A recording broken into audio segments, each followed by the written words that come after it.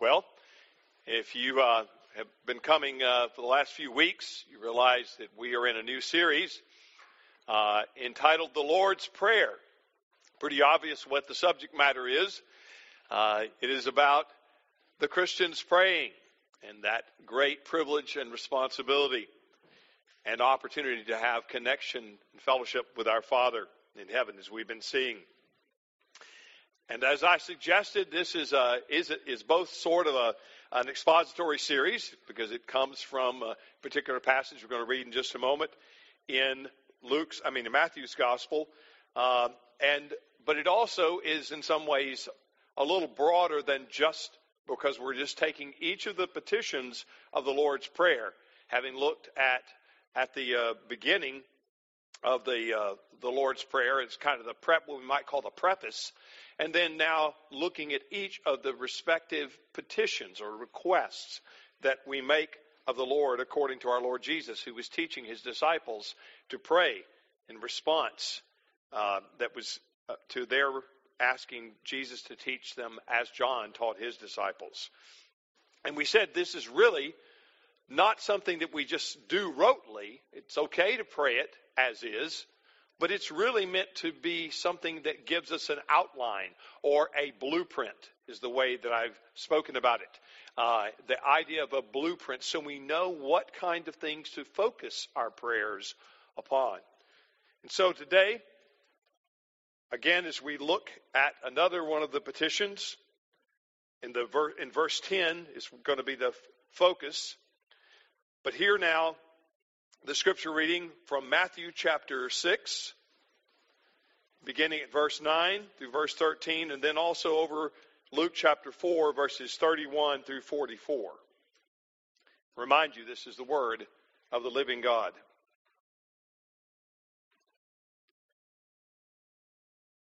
But when you pray,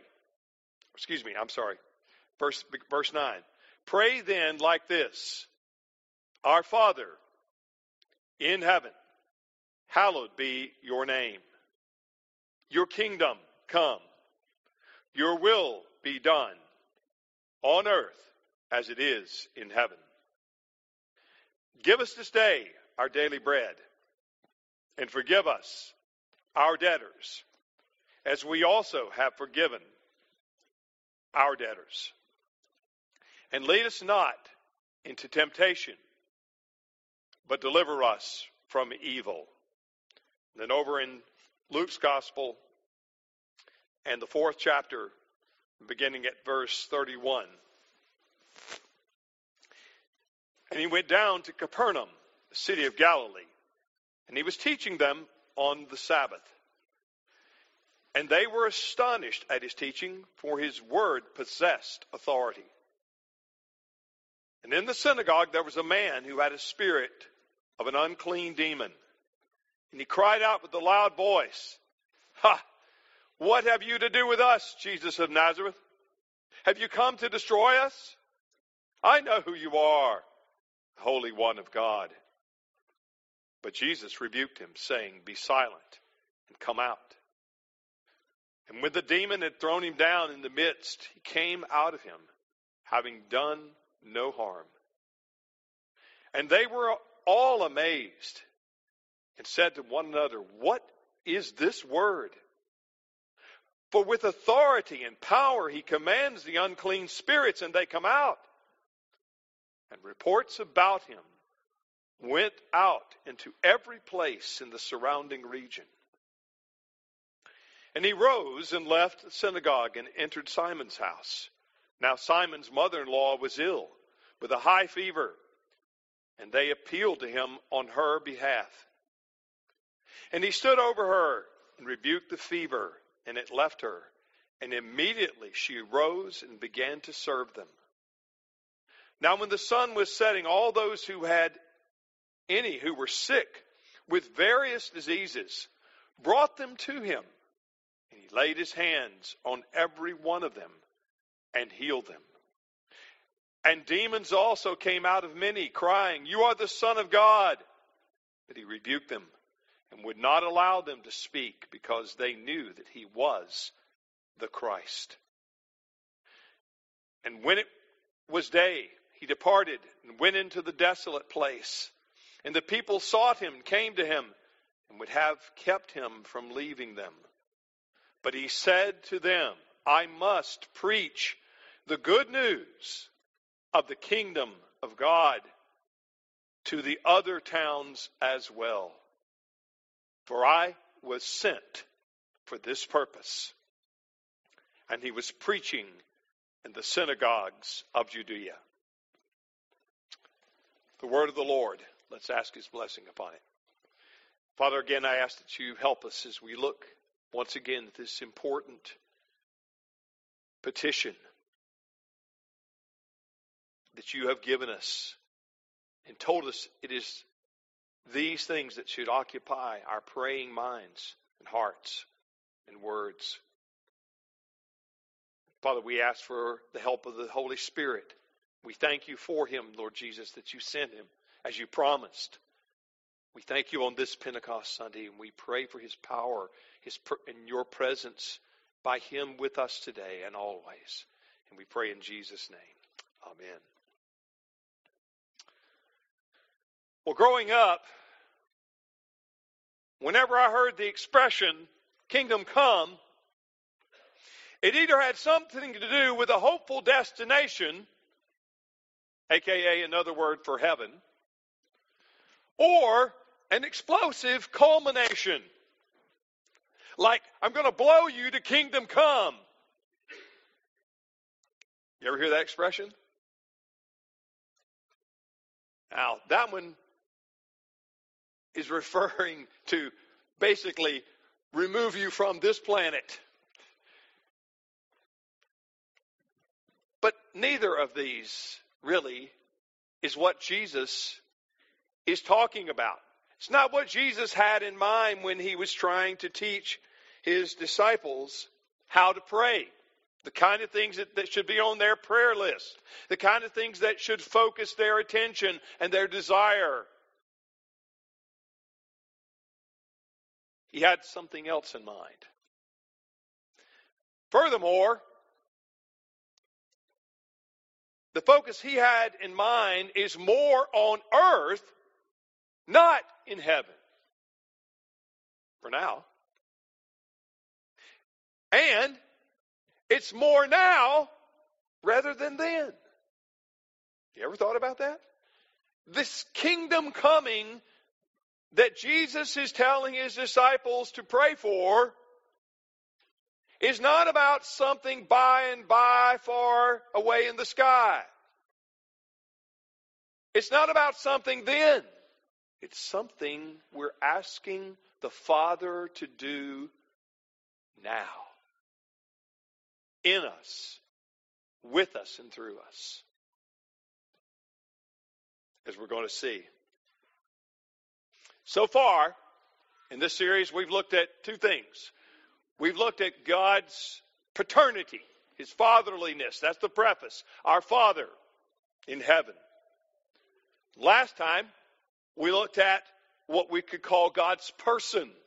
Because when you speak of hallowing God's name, you're really talking about treating God as he deserves. Hallowing, revering, respecting, honoring him. And today, our focus is going to be on what we could call God's program. What's God up to? What's his agenda in the world? Especially now in the light of the coming of his Son and the sending of his Holy Spirit. And this day that we celebrate Pentecost. The marking, the remembrance of the Spirit that would come, Jesus said, with power to accomplish God's purposes. Today we're going to be looking at God's program by looking at the verse 10 that I read of what does it look like when we pray, your kingdom come, your will be done on earth as it is in heaven. That's what we're going to consider today. We'll use three headings. Here they are. The explanation, the demonstration, and the participation. All right? Now, as for the explanation, what did Jesus mean? What is he saying? What's he talking about when he says, pray your kingdom come, your will be done on earth as it is in heaven. Now, sometimes people, you may have seen people, and it's not that per se wrong to split this, but some people attempt to separate the petition as if they are two different things. Your kingdom come is one, and your will be done on earth as it is in heaven, as somehow that one being secondary. But I don't think that's what Jesus is saying. They're all together. And the latter explains the former. That's the explanation. The latter, your will be done on earth, explains what the coming of the kingdom looks like. In other words, we know his kingdom is coming, is having impact in the present when we see his will being done on earth the way it's done in heaven. How's it done in heaven? Yes, sir, right away, sir. No mutiny there. No rebellion. No overthrow. No coup. That's when we see God's will being done like that by his people. Then we know the kingdom is coming. And we're to be praying and longing for that and working toward that. You see, a kingdom, as you well know, is a country or a territory that is ruled by who? A king or a queen, a monarch. Today, you and I get to vote on who's going to be our, quote, king, but we don't have one. Our founding fathers made sure that we didn't. We didn't want one. We saw what happens when that kind of power is given. But by nature, a king, we get to vote for our leaders. But if we lived in a kingdom, then we would simply do what we were told to do by the king or the queen. Whatever they told us to do, that would be their will. And they had the authority and the power, if we didn't comply, to make it go hard and be difficult for us.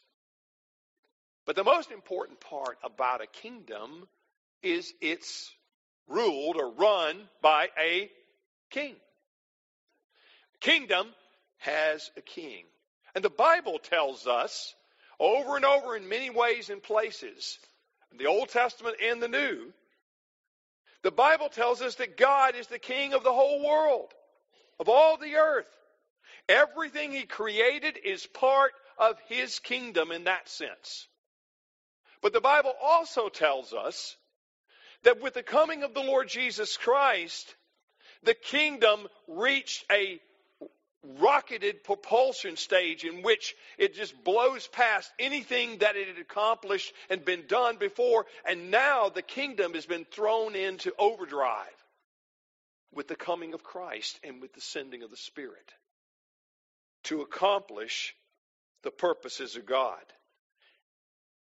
Jesus was given the kingdom, and he promises to once, at the end of the age, deliver it up unto the Father.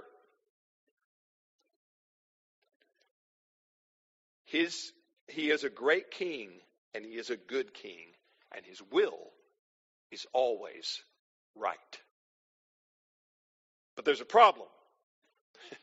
The Bible teaches also that though God's a good king, and he's given King Jesus the keys to the kingdom to reign and eventually deliver it back to the Father at the end. The Bible also tells us that men and women and boys and girls have a propensity to fight against God's kingdom. We're not always willingly compliant with the directives with the orders of the king. You see, the problem is we want our will to be done instead of God's will. Or at least we want it to be more done. Our will to be more done. God can have his, but just make sure we get our will, our little kingdom accomplished, furthered, advanced. By the way, you know what you call that? The essence of sin. That's what the essence of sin is. It's your and my job to get ourselves ensconced upon the throne of our own lives, where we're kings and queens for a day, for a month, for years, for however long. I remember when I first became a Christian, one of the books that was shared to me had that kind of an illustration, and basically said, this is what's wrong. This is the upside downness of sin. We're on our own throne of our own lives. We need to yield that to King Jesus. But that does not come naturally. It only comes by the power of the ascended Christ and his Spirit. And as a result of our rebellion against God's will on earth, we're living under a curse. We're not really good at reigning and ruling over our own lives. We think we are. We're convinced we are, but we're not. And all we've done is left a mess of the planet and everything in it because of that. Now, that's the explanation about what we're to be praying for. The kingdom to come here and now in this world, in this place where you and I live and move and have our being, as it is being done, we should be as compliant as it's being done there. Now, that's what we're to be praying for. Now, what's the demonstration? What am I talking about? As Luke's gospel unfolds, we reach the beginning of Jesus' public ministry. You remember? And if we read Luke chapter 4, verses 31 through 44. But before that, if we'd gone back even further, when he first went into the synagogue and read the scroll from Isaiah and said, this scripture today is fulfilled in your hearing. What he was saying, and they got it. They didn't miss it. They got it. He was saying to the people all around him, when you look at me standing here today, you are looking at the kingdom of God having come to this earth. I am the king of that kingdom. That's what Jesus was in essence saying. He is saying all those prophecies foretold about the coming king and the kingdom, you're looking at him, folks. Now that was quite disturbing news to them. But Jesus decided to go out, and you see Luke's account, what happens? It's a massive demonstration that he was not pulling their leg. He was not teasing with them. He wasn't playing a game. He was going to go out and do the things that a mighty and true king who is a healer. Tolkien got that right too.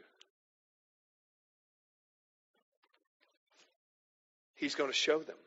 And so we read in that passage, I'm not going to read it again, but that passage, as Jesus went out to all these other places and demonstrated that the kingdom of God had begun on earth and that he was the one who brought it. And as I said already in 1 Corinthians 15, 24 through 27a, he's the one that's going to finish it too. He not only inaugurated it at his first coming, he's going to finish it at his second. He's going to put the bow on it and give it back to his Father. When every enemy has been defeated, even the enemy of death itself. So you see, Jesus not only proclaimed the kingdom's presence, but he demonstrated its power as its true king. And that sets the agenda for how we're to pray for the kingdom to come. Lord Jesus, unleash your power. Send forth your Spirit. Work and accomplish what we cannot do. But as our King, you can. You see, it is the gospel of what? What did the text that we read in Luke say? It is the gospel of the kingdom. It is the gospel that brings men and women and boys and girls into a right relationship with God through Jesus. And then it puts them on, as it were, in the Lord's army, puts you on His team to be a part of bringing and advancing and praying for the kingdom to come. The gospel is the gospel of the kingdom, the announcement of this good news that the King has come to expand His kingdom, not just locally, but to His Jerusalem, Judea and Samaria, and to the ends of the earth. You heard Chris talking about that in the quarterly briefing last week about our missions. What is the mission of this church? What do we do? Why do we spend so much money on sending missionaries? Because that's part of, in doing that, that's putting feet to our prayers. Lord, send laborers into the harvest. That's another way of saying, Lord, bring your kingdom. Slay your enemies spiritually speaking and make them your friends. Turn your enemies and make them lovers of God rather than enemies of God. You see, the prayer for the coming of the kingdom is a prayer for missions. It's all missional. It's all about that. We can't just be a church that just loves and hangs on to our community, though that is a beautiful thing and we want that and we want it to be healthy, but we can't just worship. We've also got to be missional. We've got to be sending and going and giving in order that there might be others that will be drawn in as God pities the nations, constraining them to come, sending His victorious word abroad and bringing the strangers, the aliens, home. We were once that. We should long for that. And so when we pray for the coming of God's kingdom, we are praying for the success of evangelization and missions, for the equipping of that, for the people raising up for that service, for the resources to go. God, open the treasuries of heaven and fuel the engine of missions. That's what we are praying for the kingdom to come. But it's even broader than that. It also has to do with everything. The scripture says, let everything that has breath praise the Lord.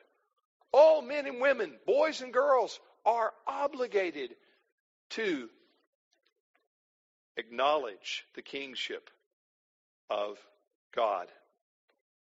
Now, here's where the last element comes in. The participation. I've kind of been all over it already, but let me see if I can draw it home a little bit closer. The participation. By that I mean, when we pray this particular petition, your kingdom come, your will be done on earth as it is in heaven, we're praying for all that God's doing in the earth. We're praying, we're joining with God's cause. We're trying to align ourselves with His interest, His kingdom, and whatever He's up to and whatever He's doing, we ought to be excited about that and asking God, yes, God, do it. Do it again. Send revival again. Send that. Reach those people, Lord. Bring them into the kingdom.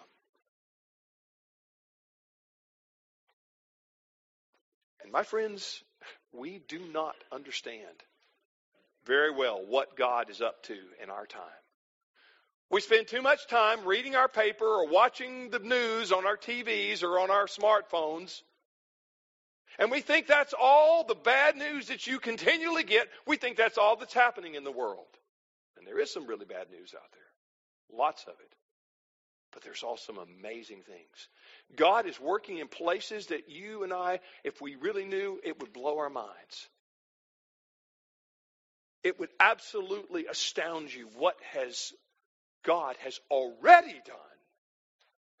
This world would be 10,000 times the hellhole that it might sometimes feel like now if it weren't for the coming of the kingdom of God.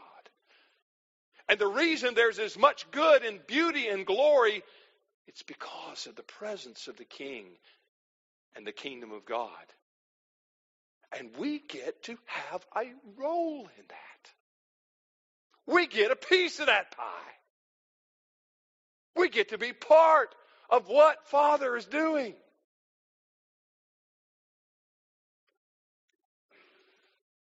God is up to something, and it's bigger than you and I can ever imagine. I want you to listen to this. This right here alone is pretty amazing. You know that the percentage, something in Japan, the percentage of people, Christians, is like less than 2%, right, Chuck? Something like that? Less than 2%? Maybe that may be generous. Usually those things are. But this is from a Japanese author. His name is Alan, if I could say it, Wakabayashi. That's the best I can do. Listen to what Alan has to say. He was brought up by godly Christian parents that taught him and to love the kingdom of God. He says, Christianity is not merely about isolated individuals going to heaven. It's about God transforming the entire world and making things right again. It's about God transform. It's about sickness will be healed. Sins will be forgiven. Injustice will one day be eradicated. And all creation will be redeemed. But this is not merely a distant future. It's happening now through what Jesus came to establish, and it's called the kingdom of God. And you and I have interest in it. We have ownership shares. You know how people love about, oh man, I got this many shares of Google, or I got this many shares. They're real proud about that. You and I, we have shares in the interest of the kingdom of God. And that kingdom cannot be shaken. And it will not be defeated. And it will win. It will triumph. King Jesus has promised it so when he got out of that grave 2,000 years ago. And now he's been at work. Subtly, imperceptibly, at times, even in the worst of circumstances, yet bringing his kingdom, he still is at work. And you and I are called to partner with him in that great missional enterprise, the advancement of the kingdom of God. We don't bring the kingdom of God. We partner with him as he brings his kingdom.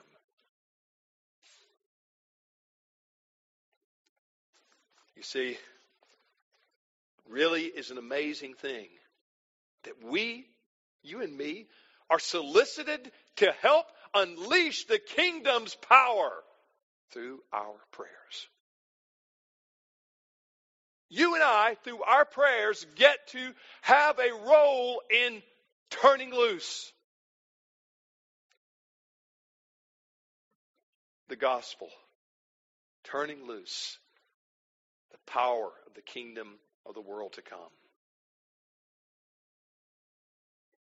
Remember, ordained means are part of an ordained end. Ordained means lead to an ordained end. In other words, if God is wanting to do or accomplish something, and it will be God that does it,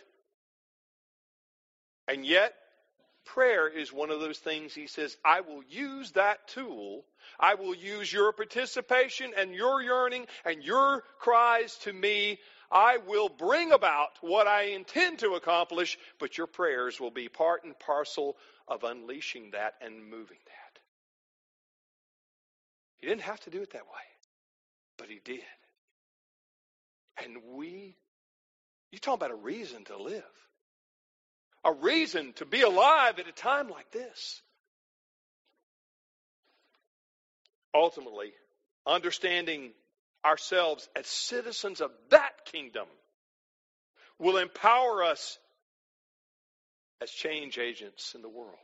No, we can't fix everything. We're not going to. And a lot of things are not going to get fixed until the end. But we have come a long way, baby. And many things God has already done. We just are totally oblivious to it, or we just take it for granted that it just happened. The world that would have been without Christ's coming is unimaginable. You cannot imagine anything so dark. But now we live in the light and we bask in it and we don't act like it's just always been here. The hospitals that you can go to. The doctors you can see. The orphanages that you can find. All of these things are the result of the kingdom of God coming.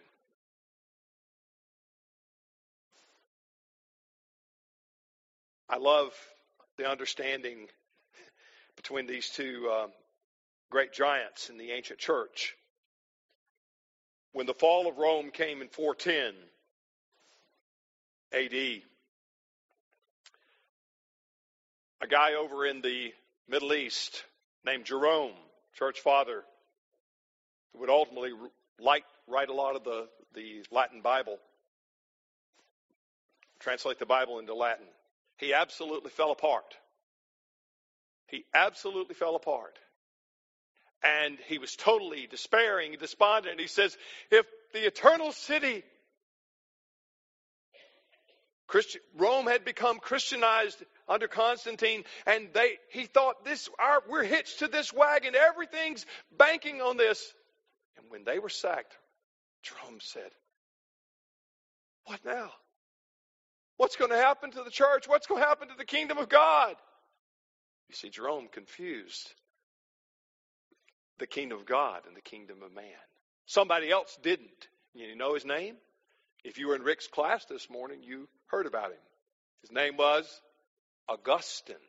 Not Augustine, Augustine. Augustine knew. He was sad about the fall of Rome too, but he knew that his interests and those of the people of God were not determined by the success of any nation then or now. The kingdom of God will go on, come what may, to Rome, to something else, or to something we love. The kingdom of God will continue. And in that game, we cannot lose. We cannot ultimately lose. We are part of something bigger.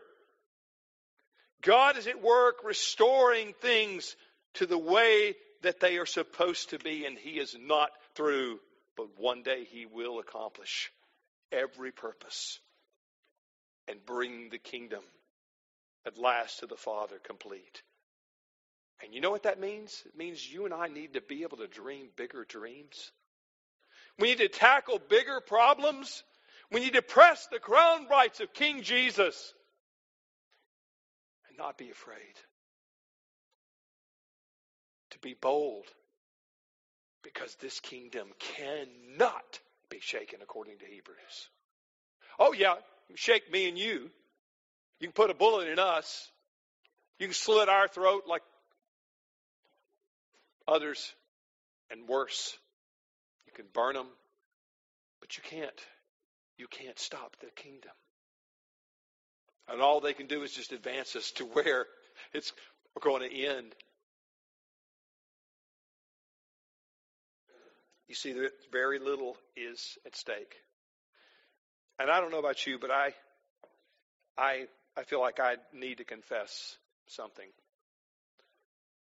My petty prayers.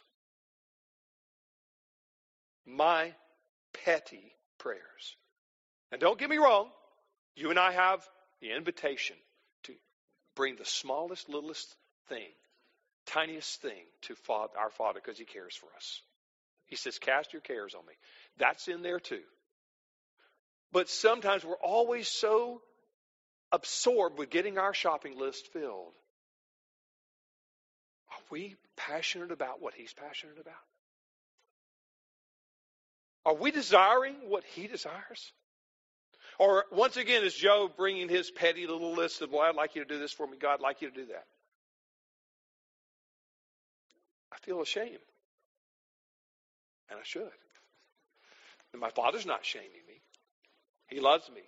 He knows all that about me. He still loves me. He loves you if you're His. But you see, sometimes we're not shooting big enough. We're not aiming high enough. Raise your sight. Put your prayer into something that can make a difference in this world, that can bring the kingdom of God. But someone may say, Joe, wait a minute. If I spend all this time praying about this kingdom stuff, I won't have time to ask for ...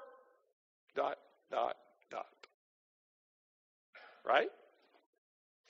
Well, if you feel that way, and I do sometimes too, you and I might be challenged to believe that we really can count on God to supply all our needs just as He promised. Listen. Matthew chapter 6, verses 7 and 8, and Matthew chapter 6, verses 31 through 33. And when you pray, do not heap up empty phrases, as the Gentiles do, for they think they will be heard for their many words. This is Jesus speaking. Do not be like them. Why?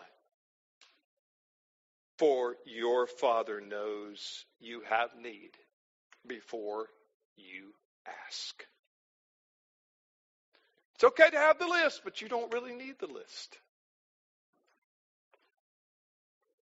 Matthew 6:33. Therefore do not be anxious, saying, what shall we eat? Or what shall we drink? Or what shall we wear? For the Gentiles seek all these things. In other words, Christians, we're supposed to be different. That's what the lost folks thought. And your Heavenly Father knows that you need them all. But seek first what? The kingdom of God and His righteousness. And what? All these things will be added unto you. Do we trust Him? Are we going to depend on Him? Whose program are you pursuing? You think about that. Amen. Father, please now help us. It's a big cause, but it's a big kingdom that you're bringing, Lord. And you are a big and great and glorious King. Lord, thank you for letting us have a role in this, a partnership and shares in it. Lord, will you continue? Fill our hearts with a desire to see your kingdom advanced through our prayers and through our means for your glory. And we ask in Jesus' name. Amen.